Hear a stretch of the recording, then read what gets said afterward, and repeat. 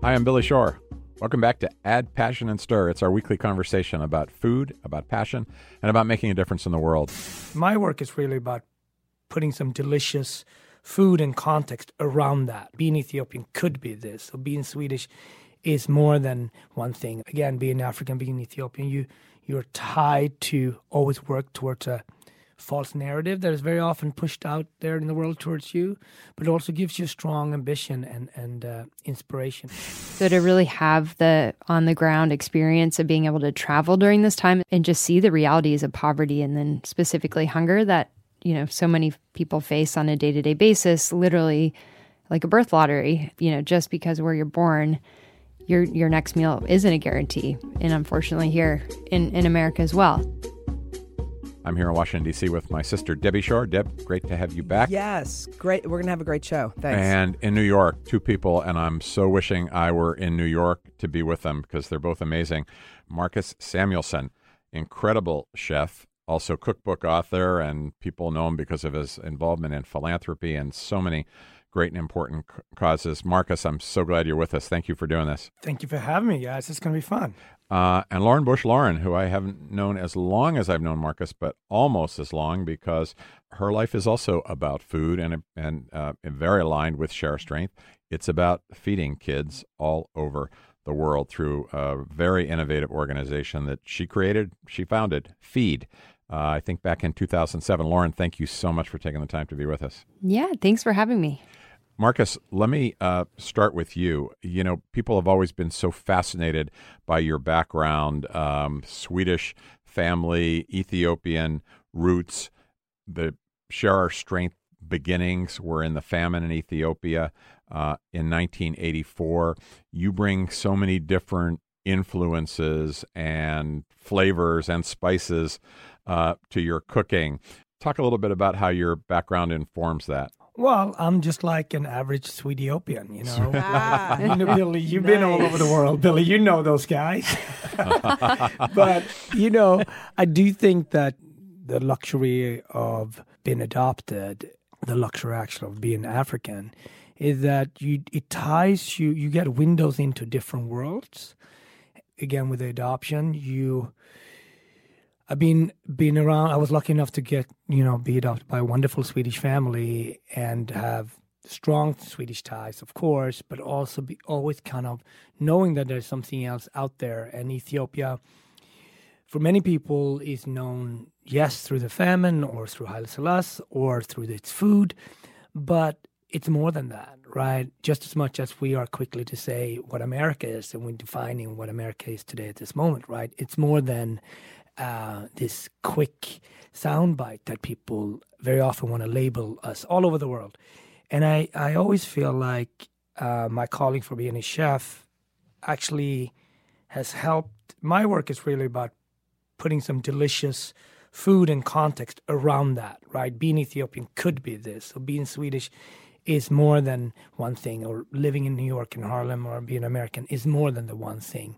And I think that's such a blessing for me. And it's something that, again, being African, being Ethiopian, you're tied to always work towards a false narrative that is very often pushed out there in the world towards you, but it also gives you strong ambition and inspiration. You want to do more. You really want to do more.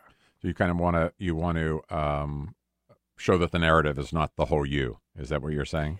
Yeah, and that people have great ambition. You can be like, when I go back to the hut that I'm from, I was born in a hut in the first 3 years of my life. And what part of Ethiopia? In about an hour and a half west from Addis Ababa. So it's a hut that is like half the size of this studio, right? For 6 people living there. And I go back every year, and it gives me so much strength. In the beginning, you know, it gave me fear, right? Like when I went back the first time as an adult, it scared me. But once you sort of get over that fear, it also gives you strength. Like, wow, you can come from a hut like this. And with sort of luck, faith, and a bunch of great people working together, you can get out and you can create an interesting perspective. And that's what I've been able to do. The place where you're born, the hut that you're referring to, is still there today. It is, definitely. And how old were you as an adult when you first went back? 24, And 25. and how old were you when you left it? 3. 3. So did you no memory of it really, or did you? None. Okay. My sister is a little bit older than me. She was 5 when she was adopted, so she knew it better. She knew the language better, and it's actually the same age as my son is right now. He's 3, so I'm thinking about it very emotionally right now. Yeah. Through his lens, right? Does that mean that everything that we sort of installed in him will be gone? You know what I mean? I'm thinking about it very much for this time, and he's just being 3, trying to go on a scooter, and it's like, Dad, why are you crying?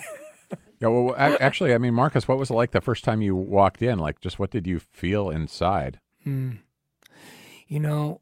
be honest, it was really my sister that was searching.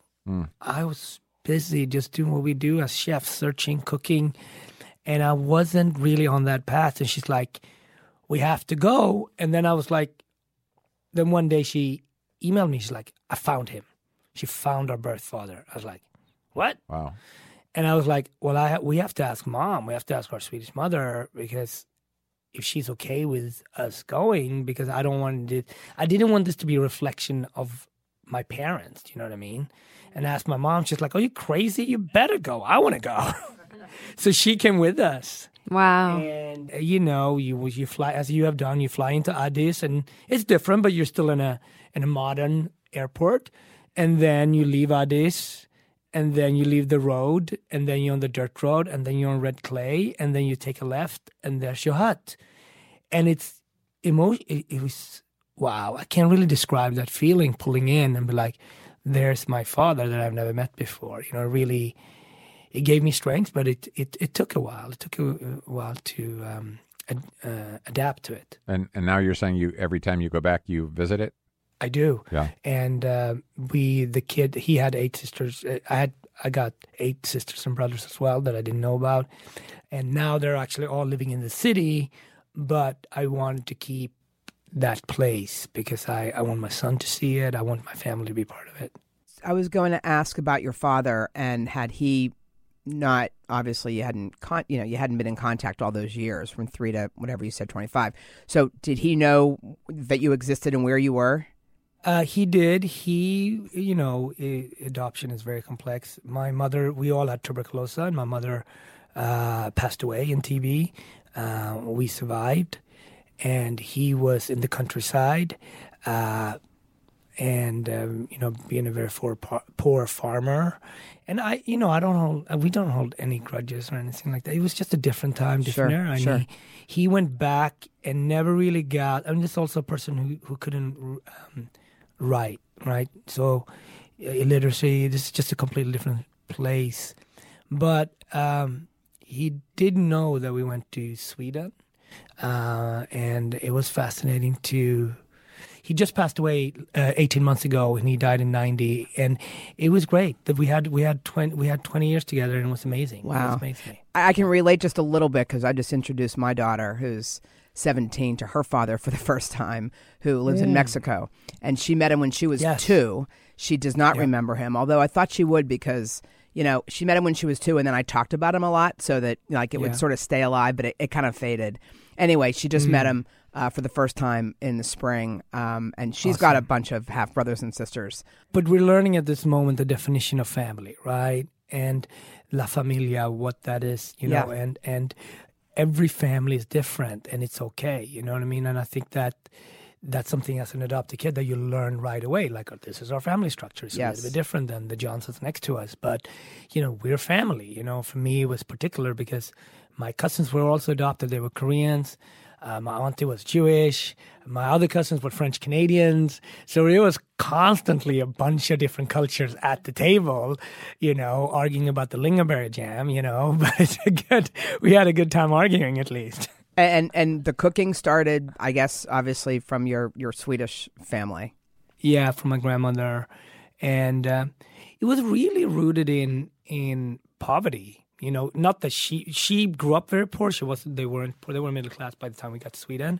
But her stories and her cooking was rooted in something, right? There was, if she bought a piece of chicken, it was chicken soup and sandwiches the next day. There was chicken dumplings the third day. And her storytelling is really why I started to cook, because it wasn't just about the food. It was everything else that I learned and received from her. Foraging was not something you put on Facebook, right? It was like you did it because it was a necessity, and she had a basement like everyone in Sweden, and that's where you stored your blueberries or your blackberries, and you had to, there was like her little pantry, and this was real life, Marcus, thanks for sharing that. Lauren Bush, I know that you've also got a passion for what's going on globally because you were, for many years, very connected to the World Food Program, traveled with us. Talk about how, I want to, in a minute, talk about where FEED came from, because it's really one of the most innovative and important anti-hunger organizations in our country today. But start by telling me... That is generous coming from you. No, Thank you, Billy. It certainly is. It's really incredible. But start by telling us how you got connected to the World Food Program and what that experience was like. Yeah, so my journey started as a sophomore in college. I got connected to the World Food Program, who at the time was looking to get more students active and aware about the issue of world hunger, and then specifically about what the World Food Program was doing around the world. And, kind of as luck would have it, because I was studying anthropology and minoring in photography, and just philosophically, I guess, reading books and studying these issues. So to really have the on-the-ground experience of being able to travel during this time as well, with, through the lens of the World Food Program, and be on the ground in countries in Asia and Latin America and Africa, and just see the realities of poverty, and then specifically hunger that, so many people face on a day-to-day basis, literally like a birth lottery, similar to what Marcus is saying. Just because where you're born, your next meal isn't a guarantee. And unfortunately here in America as well. So that's sort of, once you're exposed, I would say, to an issue like that, and in that kind of personal a way, and at such a time in my life when I still had, all the flexibility and the luxury of time, and really kind of taking a step back and thinking, what do I want to make of this? And at the same time, I loved design and fashion in New York City, and was also spending, school breaks. When I wasn't traveling with the World Food Program, I was doing fashion design courses at Parsons or Central St. Martin's, or internships in the city at fashion design houses. So it felt like I was toggling these two very different kind of life paths and experiences. And FEED came out of this aha moment really to combine the both and create a way for people to get involved in the issue of hunger as consumers, as young people who don't have a big checkbook to write, to the UN, and just as a way for people to just begin to engage with the issue of hunger, which can otherwise be, as you know, this sort of massive, very daunting, overwhelming kind of world condition that people, unfortunately, many people have just accepted as a way of life, which it doesn't have to be. And when you were visiting countries with the World Food Program, where did you go, and what did hunger look like to you, and what did it, how did you take it in? What did you do with it? I mean, each region, each country is so different. But my very first trip with the World Food Program was to Guatemala, which I think kind of naively, prior to that, I really thought of dire poverty and hunger as sub-Saharan Africa, and what you kind of grow up seeing pictures of. And then to take this relatively quick flight and land. And I remember I fell asleep in the car from the airport, and by the time I woke up, we were in like very rural, mountainous Guatemala. It was beautiful, but I was taken immediately into this clinic where kids were taken who were severely malnourished. And just the shock of seeing kids who, for lack of food, something as basic and, needed and simple as food, were in these states of, they were literally tired looking, they were sick looking, they could barely feed themselves. Their families had basically moved in with them to help take care of them because it was very basic. And they were being given this like plumpy nut, this, nutrient-rich paste and anything to kind of get them the calories they so desperately needed. And often, one boy I met there, which is like forever seared in my memory, I met him on the way out. I literally could have guessed he was maybe 3, maybe 4. He was actually 7. And so just the physicality of what malnourishment looks like over a long time and the effect that has, and just there's no way to come back from that level of malnourishment. So that was a very jarring start to my journey and extremely eye-opening and obviously very emotional. And then right after that visit, and this we is went. While you were still a college student, Lauren? Yeah, I was a sophomore in college. Wow. My mom actually was on this trip with me and my sister. So very just new experience. I had traveled. I was lucky. I grew up traveling the world. I had been to countries like, Thailand and different places that aren't as developed, but never saw this level of poverty and hunger. And then we went down the road and we visited a school, and at the school, kids were getting a free nutritious school lunch, or very basic school lunch. And they were playing, and they were exactly like you would expect kids to be. They were curious and excited and welcome the distraction to the school day that these sort of random visitors were having. And what we learned was that really the school feeding program, the school lunch, was one of the primary reasons they were going to school and then staying in school, with that education, have a better shot of getting out of the poverty cycle they were born into. So even just from that very, very first trip and very first experience, the contrast between this therapeutic feeding center and this school was like, wow, here's an answer. Here's something we need to get behind, school feeding. And then on my other, many travels around the world, a big focus has just been on schools and school feeding. So that really is primarily what feed supports. And I know that Marcus has also been a UNICEF ambassador for many years, has the same kind of interest in the global work as well as work closer to home through City Harvest. Marcus, I also want to make sure people get a chance to hear about how you took this passion from cooking and ended up with, I don't know, I guess I would almost call it an empire. You've got a number of restaurants, cookbooks. You're a food icon. I think of Red Rooster in Harlem as one that I'm familiar with, but there are many others. Just what was your path to becoming your own restaurateur and chef? Well, I wouldn't be here without, I had great mentors, right? I had a lot of people that invested their emotional intelligence, but also their skill sets with me.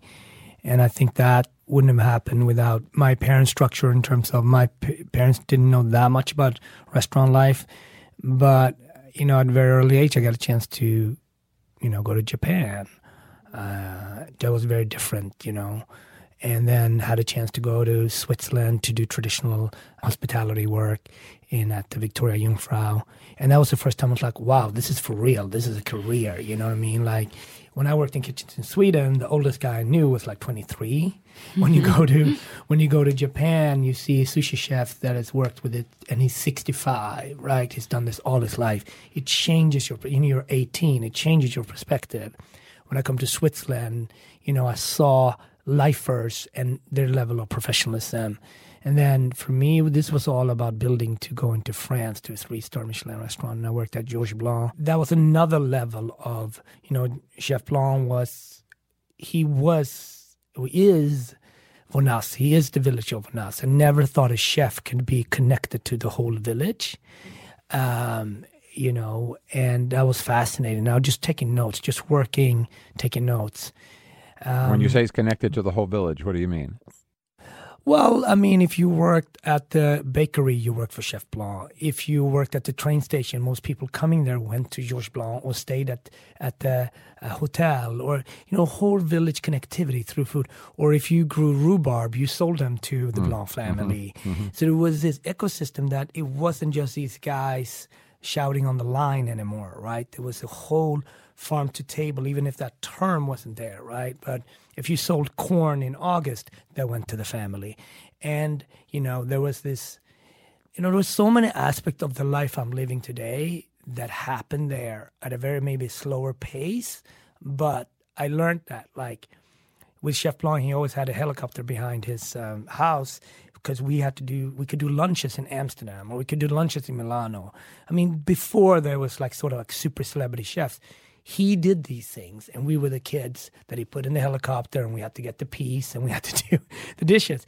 And I'm saying had to, but it was the highest level of luxury, right? to be around that and learn from that. And I took that and I was like, how do I compartmentalize that? And then at the same time, it's a different time, different era, and it was very clear to me that the people that I worked with always said, well, what do you want to do? I said, I want to do the same thing as you guys are doing. And they were very clear on that as a black chef. Those were not the options that you could have. You can't have those ambitions. And as a young kid, what do you do with that, right? And they were not racist at all. It's just they would just broke it down. Have you ever seen one? Do you know anyone? You're actually the only black person working here at 3-star Michelin restaurants anywhere. So they were just very pragmatic and matter of fact about it. So I was like, you're right, but that I can't change my ambition because there is no present, right? So, I talked to my dad, and he's like, well, you got to go to America. And it's like, I don't know why, I don't know how, but you got to go to New York. And that's what I did. And I always went to New York with the idea that I could add value. Not knowing how, but I knew I would get a job, and I knew I could add value. And, when we met, when I was working at Aquavit, that's really where I started to learn again. And I learned from people like Jean-Georges, Gray Kunz. I learned from Leah Chase. I learned from Nancy Silverton, like icons in our Jonathan Waxman, people that you guys think about them as chefs, but I look at them as my teachers, right? These are my uncles and aunties that I learned from. And little by little, doing the event, but, if I could get 20 minutes with Nancy or 20 minutes with Jonathan or like sitting with Miss Leah Chase and, now you get a perspective from, running a restaurant in New Orleans since the 40s. You know what I mean? That's a whole other layer, right? So those were the moments, it's for me, it's never been about money. It was more about how can I learn? And then Chef Charlie Trotter was really the one that said, okay, I'm going to help you. You need help. So he used to come into Aquavit and edit my food, and tell me what would work and not work. Once you given that sort of perspective, and then you come from a place like Ethiopia, which you never really forget about, you also start to ask yourself, what if I can do more? What if the lens of dining doesn't have to be through one guide, or what if the landscape of customers, staff can be a little bit broader, right? And for me, it took me not until post 9/11 when I realized that, what are we doing this for? Like, nothing is promised. It was really post that I was like, only time I've actually questioned why do I live in America? Why do I live in New York? But that event and the people that I knew that passed away really got me to ask these questions for myself. And a month later, I started to look to move to Harlem. And that was really the 8-year journey of thinking through and learning about Harlem as a place.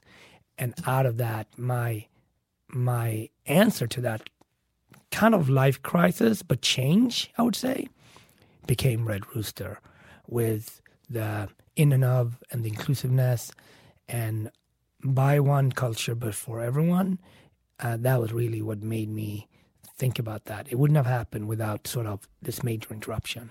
I'm thinking about, when you were naming your mentors, and I remember you were so eloquent, Marcus, when we did the tribute to Danny Meyer. I don't think everybody would, be quite as intellectually curious as you've been throughout your life, and the people you've met that have influenced you, that have, it sounds like every little piece is really, which I guess is true for everybody, but you've had a pretty extraordinary, experience. And I think, and actually, when you said, coming from Ethiopia, that's something you never leave behind. Some people do leave things behind, and it's really interesting to hear you talk about how that has stayed with you. But I think, Billy, like this moment, right, we're in, right, so divisive. But in many ways, the blessing, if you know how to churn your energy, right? As an immigrant, you get challenged every day. And I look at it like, thank you for inspiring me. And as a black man, you get like inspired every day by these knuckleheads, right? And I'm like, thank you. And like, then it's really about how do you churn that sort of like false narrative. And that once you find that, and that could be from whatever your sort of, because we all have this thing that we feel we want to be felt and heard, and we need that inner energy and engine to get revitalized every now and then. And I think those things about being an immigrant, being adopted, coming from Africa, have given me the tools to say, you know what, I can wake up every morning. I know that the things are stacked against you, but I thank you for the opportunity, and I'm going to crush it. Well, that's so similar to a conversation we just had. We earlier today taped a conversation with Dan Giusti, who was the chef, obviously, at Noma in Copenhagen, and is now working to transform meals in schools. And he was talking about all these formidable obstacles and all the things that people say can't be done, and some of the initial criticism that they had, even from kids who would he was telling us on evaluation forms, what can we do different, try harder, things like that. How do I improve? Do everything different. Do things differently. But he was saying all of that just motivated him to go farther. Lauren, your family is kind of the Bush family is iconic, obviously, for service to country. It's an ethic that's run through almost every member of your family, and now you're kind of embodying it as well. Is that something that you felt you had to be conscious of it? How much of that propelled you, or were you kind of always on this path? No, I mean, it definitely was an influence. I think when you're in it and growing up in it, it's not something you're conscious of per se. But now, growing up around people who had influence and had dedicated their lives to service in such an intimate way, I think just empowered, I feel very lucky to have had a front row seat to that. And I do think I grew up feeling empowered that I too could, politics is not my calling, but in my own way, make a difference. And that some good portion of my life and life energy should be dedicated to that. But it was never something my family sort of sat us all down and said, here's what you need to do. Your dad, Neil Bush, was, or maybe still is, very involved with the Corporation on National Service and AmeriCorps. Yeah, he's the chairman of the Points of Light Foundation. And the Points of Light Foundation, that's right. Exactly, which is trying to carry on the mantle that my grandfather helped start with the Points of Light, kind of encouraging volunteerism and shining a light on people who are doing amazing things every day, who just don't, necessarily get that light shown on them, and helping empower that. So actually, I'm really excited in a few weeks where my dad, myself, a few others have helped organize the first ever George H.W. Bush Points of Light Award here in New York City. So something we'll do every year. Just as there's a daily Points of Light Award that's happening in America and around the world, but just as an added kind of yearly spotlight on a few people who are doing really extraordinary things. So that's been my side hustle for the last few months. I was at an event with your dad a couple years ago, and he was talking about your work to an audience, and he got so emotional. It was really touching to just see how much pride he has in what you're accomplishing and what you're carrying on. It was really very moving. But that's very nice to hear. Tell us about where the idea for Feed came from, and tell us what it is, because a lot of people know it from the products that have Feed, as an emblem kind of stamped on them, that can be bought a lot of different places now, and they often say, give a sense of the equivalency of how many kids will be fed or how many meals will be purchased if you buy the product. But describe where the idea came from and how it's operating today. Basically, we make products, mainly bags. And for every bag we make and sell, there's a number on it that clearly signifies the amount of school meals we're able to donate. And those meals, as you well know, now go not only through the World Food Program to some of the poorer countries around the world, but also via No Kid Hungry. So via Share Our Strength right here in our backyards, which is also really important. So basically, after going and seeing the issue of hunger and wanting, as a student sort of ambassador, a spokesperson, to create a way to engage young people in the fight to end world hunger, which is this sort of, again, just massive, overwhelming, abstract issue that feels very big and too big to tackle. And I really, again, love design too. So kind of the combination of many factors. I also actually, when I thought of the idea, I was studying abroad in Australia. And everywhere in Australia, people are using reusable bags It was very passe to use a plastic. I don't even know if they allowed plastic bags They're way at ahead this of us. point. This was way ahead of us. This was like 15 years ago. So just being in that environment for 7 or so months, I thought, okay, let's combine reusable bags, which is so important for our environment, with this very tangible, measurable way to give back and really empower people to, to become donors through being consumers, but do so in a really tangible way. So we also host feed suppers, which is this kind of grassroots way for people to gather with their friends in their community and give back in that way. But most of the meals we've raised to date are through the sale of products, through partnerships we've done. So really, I think of our feed as this conduit to get people involved in the issue of hunger and giving back, but also as kind of a marketing arm and fundraising arm for great organizations like No Kid Hungry that are on the ground in the schools, World Food Program, giving the meals and reaching kids and really, making a difference in these kids' lives.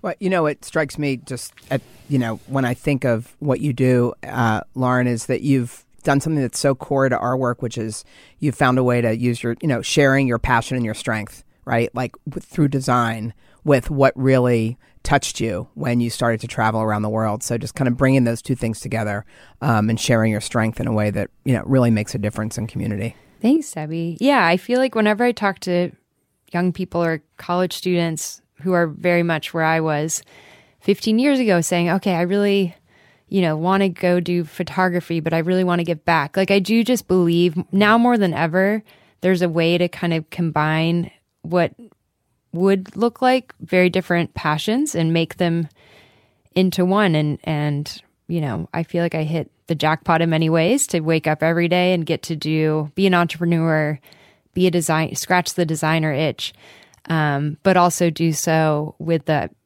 bigger purpose and mission of helping kids in need. But also that pathway, right? Like sometimes people think about donating their time or donating their energy into something. That's what your parents do, right? But if you can actually understand and connect with something at an early age, right?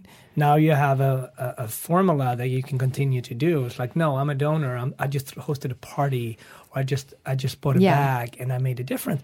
Those are feel-good moments that you can't quantize it necessarily in money, but it gets people into an issue that they may or may not would have known about. And let's make it cool. That make it younger, and That's the thing. I mean, we always are like, we have to be solution oriented. We have to be positive. I mean, hunger is a daunting and often very sad topic, but we keep it very positive and very action oriented. And Marcus, you've also started an organization, haven't you, that works on food and water issues in Ethiopia? Yeah. It was really my wife, very similar, that, being from Ethiopia, but how can she help out? How can we make an impact? And not focusing on Addis. So 3 Goats focus on women to get access to water, access to books and of course food, but mainly around clean water. And we go to very difficult areas. It's because most kids and most organizations in Ethiopia are around Addis, so that we feel like those kids are good in a way. They have other people that can help them. But where you don't hear about it is very often young girls borderlines to other countries, or they're far away from the capital. So that's what we've been able to focus with and partner with the 3 Goats to focus on young girls and women, and water is the number one issue that we tackle, but also schoolwork and access to healthy food as well. And why called 3 Goats? My wife just went one year. She's like, I can't sit here on the sideline. There was a famine in Ethiopia, and she was like, I can't just be here. Like, I got to go. And she still have a lot of family in Ethiopia. So, yeah, you should go down to your brothers and sisters and figure out what you can do on ground. So they got to this place, Togayali, which is on the border to Somalia. It's actually in a place where, at that point, had no border, where there was Somalia and Ethiopia. It's almost like in a place where no man's land. And she started to, we brought books, we brought gifts, we brought all this stuff, food, all this stuff. But she read for the tribe every day. And by the time when she had to leave a couple of weeks later, the tribe came and wanted to give her a gift, and they gave her 3 goats. That was her gift. The gift that wanted to give back. And she's like, I can't take this. It's like, but I'm like, that's the name. That's it, because it can't be more authentic and organic than that. And we've learned a lot on how we're learning the complexity sometimes about starting an organization, which all you guys know about, and then doing that, cross-continent, and how we have to partner. So we learned a lot, and we enjoy it. We've been able to help a lot of young women at this point. It's been very rewarding for them and for us. That's awesome. Yeah, I'm so happy to hear both of you talking about the global need and how you're finding ways to, build community and help people globally. We, as Billy started out by saying that we were, inspired by or started by in 1984 because of the Ethiopian famine. And we've always had like a very small kind of footprint there. But now we have, decided that we wanted to align our global work with our domestic work. So we're also now looking at school meals and how we can improve school meals and sort of share what we've learned over the years with a couple of other organizations. So we've landed on this one organization in India that we're working with, Akshaya Patra. I don't know, Lauren, if you've come across them at all. Yeah, we worked with them a little bit. Yeah, they're great. So they're great, and they're just doing massive feeding across India with a lot of the same ideas that we think about. Whereas if you feed kids, they're going to grow up and be better educated, fewer health problems, ready to really inherit and take on the country. And so we're working with them. But the bigger area where I think Share Our Strength can really help, in addition to the grants that we're going to give, is whether or not we can export any of our fundraising models in certain countries. Obviously doesn't work everywhere. There's a lot of countries where it would not work, but there are countries like India, like Mexico, with growing economies and a pretty robust culinary industry that have hunger, and organizations that are equipped to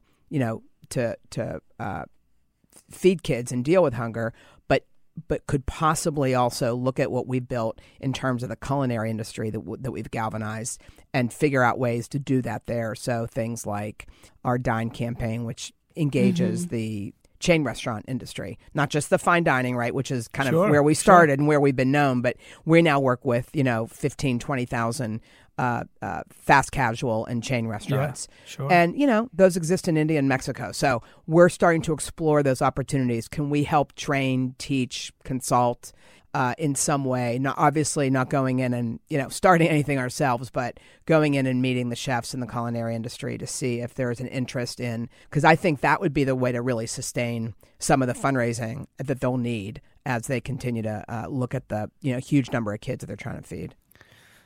I think you can always add value because you come from the right place and you have a lot of experience, right? And that, I think that's a very important thing to hold on to, because that comes from years of doing this work. Fundraising is very tricky because culturally it could locally look very different from each place, right? If you look at Sweden, for example, you think about Sweden and you pay a lot of taxes, so therefore the fundraising community is not as big because the state should take care of it. Not saying that's right, but that's the logical way of thinking there. Right. If I think about very often in Africa, the taking care and the extended. So I've looked at my wife's family. They probably raised 100 kids. In our way of viewing that would be done through a community organization. But they are the organization. Her family is the organization. Yeah. So her mom raised them, and when they were out of the house or started to leave the house, she took in the rest of the village's kids, right? So there is organically how people solve issues on the ground is so much around culture and spirituality and tradition. But as these places, as you talk about, India and Mexico and other places, are more connected with internet, and also people are coming back into the brain drain that people left before. Now people are coming back. They're also coming back with our ideas. So I do think that now is the time where you can actually do that, because you have an enormous amount of people moving back to Mexico, or moving back to India, with what they learned from London or America or wherever it might be, not only financially, but actually also culturally. I also think there's a lot of stuff that we can learn from them. We are the richest, most connected country in the world, yes, have massive food challenges in this country. So for me, it's really always think about how can I cook with a spiritual compass in this country? And that's something that I learned from Ethiopia. So you that have traveled through the organizations, always think about that long plane ride. What not only do I bring to Africa or India, what can I actually bring back home that I can sort of impact my organization here? Because I think we're in massive need of that too. Yeah, Lauren. So since you're sitting there with Marcus, who's a prolific author and great storyteller, and I know that you have a passion for telling story as well. I don't know. Marcus has quite a number of books. Are you, Lauren, thinking of writing one? Because as you were talking about, the advice that you pass on to younger people of college age who are in the position you were once in, and how to just kind of go for it. It sounds to me like there's a book there. Oh, well, again, means a lot coming from a great author like yourself, Billy. I love your books. No, not currently. I have 2 little ones and a full-time job, so I feel very busy right now, but never say never. Soon. It's coming soon. I don't know. 2022. I think it was I don't know. 2022. I actually, some ideas percolating, but nothing immediately. Speaking of your 2 little ones, I've read enough of your blog to know that being a mom has really impacted the way you think about this actual work at Feed. Can you talk about that a little bit? Well, thank you for checking out the Feed blog. I think it kind of actually took me by surprise. So I would think 9 years into Feed when I had my first son, James, who's also 3. Marcus has a 3-year-old. Adorable boy, too. And I took a giving trip a year after he was born. And just to see mothers with their baby, with their kids who are clearly malnourished and clearly not getting what they need, and yet these mothers are as doting and as loving as any mothers anywhere. It just, sorry. So sweet. No, it just, even now, it just, it hits you in a very different way as a mom now. So much of your day and your concern is around what your kids are eating and how healthy they are, and are they happy and thriving? And then to visit places and see communities and visit specifically, moms, for me was that trigger. And just see how, literally they want the very, very best for their kids, but they just literally can't provide it. And because of that, their kids are, clearly physically and mentally stunted. Was very difficult, as you can see. So, or here. No, I totally get it. I really do. Yeah, it just, I think it put things, I know, it has put things in perspective in a new way. I think becoming a parent just opens your heart, wide open.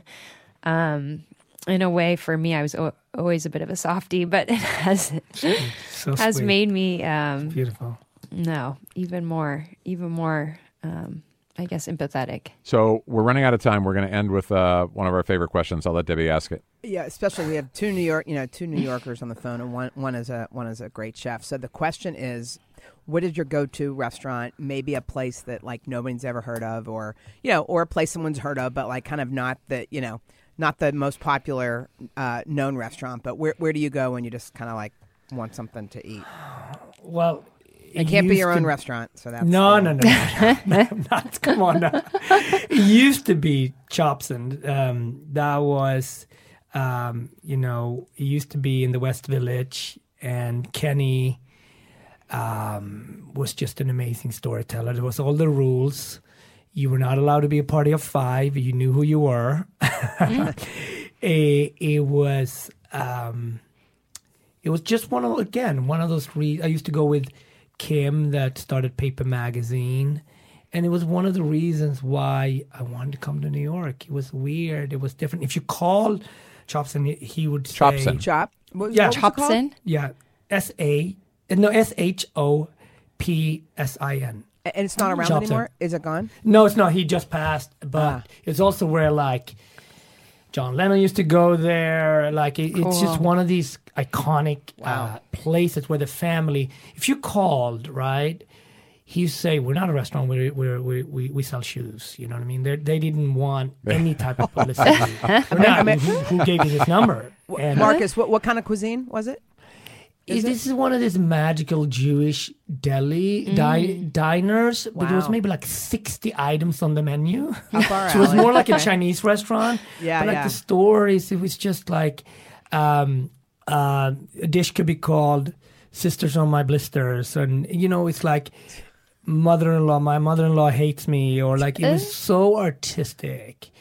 Tim Robbins used to be a dishwasher there. They made a documentary about him before he died. It's called "I Like to Catch Flies." It's amazing. So, wow! Writing that down. I didn't expect that. That's a good one. Yeah, it's just magic. That's a good one. Yeah. You got one for us, Lauren? Well, besides Red Rooster, which I am a regular at, oh my goodness. I'm a lifelong vegetarian, which actually says even a lot about Red Rooster, the fact that I love it, because it's obviously very meat heavy too. But I love Butcher's Daughter. Good ambiance. One thing I'm very excited about that I'll share with you, Lauren, is I'm the opposite of a lifelong vegetarian, but I had 2 nights ago, for the first time in my entire life, I had cauliflower. What'd you think? For the first time ever? First time roasted, ever. I bet it was roasted. It was roasted. Who says the world is not changing? Yeah, exactly. Come on now. I was so excited. I'm telling everybody I know. It's not, the cauliflower steak. It's not a coincidence. I would have brought it up whether vegetarianism came up or not on this podcast because I was so excited. Probably covered in butter and Parmesan cheese. Hummus. There was a lot of hummus with it. Yeah, but it was good. There is now hope. There's now hope. You know, with that, I'm like, I see new opportunities. Yeah. All right, we're coming to Red Rooster. We're going to continue this conversation, the four of us at Red Rooster, sometime very soon. It's a date. I hope. We've got to wrap up. I want to thank you both so much, Marcus Samuelsson from Red Rooster and other restaurants, and Lauren Bush. Lauren, Feed's got a website, right? Just feed.org. Best way to find it? Feedprojects.com. Feedprojects.com. I'm sorry. Longer, Feedprojects.com. Know, okay, but people need to go there and learn more about how they can get involved in this important work. I want to thank you both. Thank you for all your work and your partnership. Absolutely. Thank you for everything. Means a lot. Thank you. And thanks always to my sister, Debbie Shore, to Paul Woodall, our producer, Woody here at District Productive, and the team at Share Our Strength. You can find our podcast at Apple Podcasts and at addpassionanstir. Please go on and rate us, rank us, subscribe, share it with your friends. I'm Billy Shore. This is Add Passion and Stir. Add Passion and Stir is distributed by District Productive. Our executive producer is Peter Ogburn. Add Passion and Stir is the creation of Billy Shore, Debbie Shore, and Paul Woody Woodhull.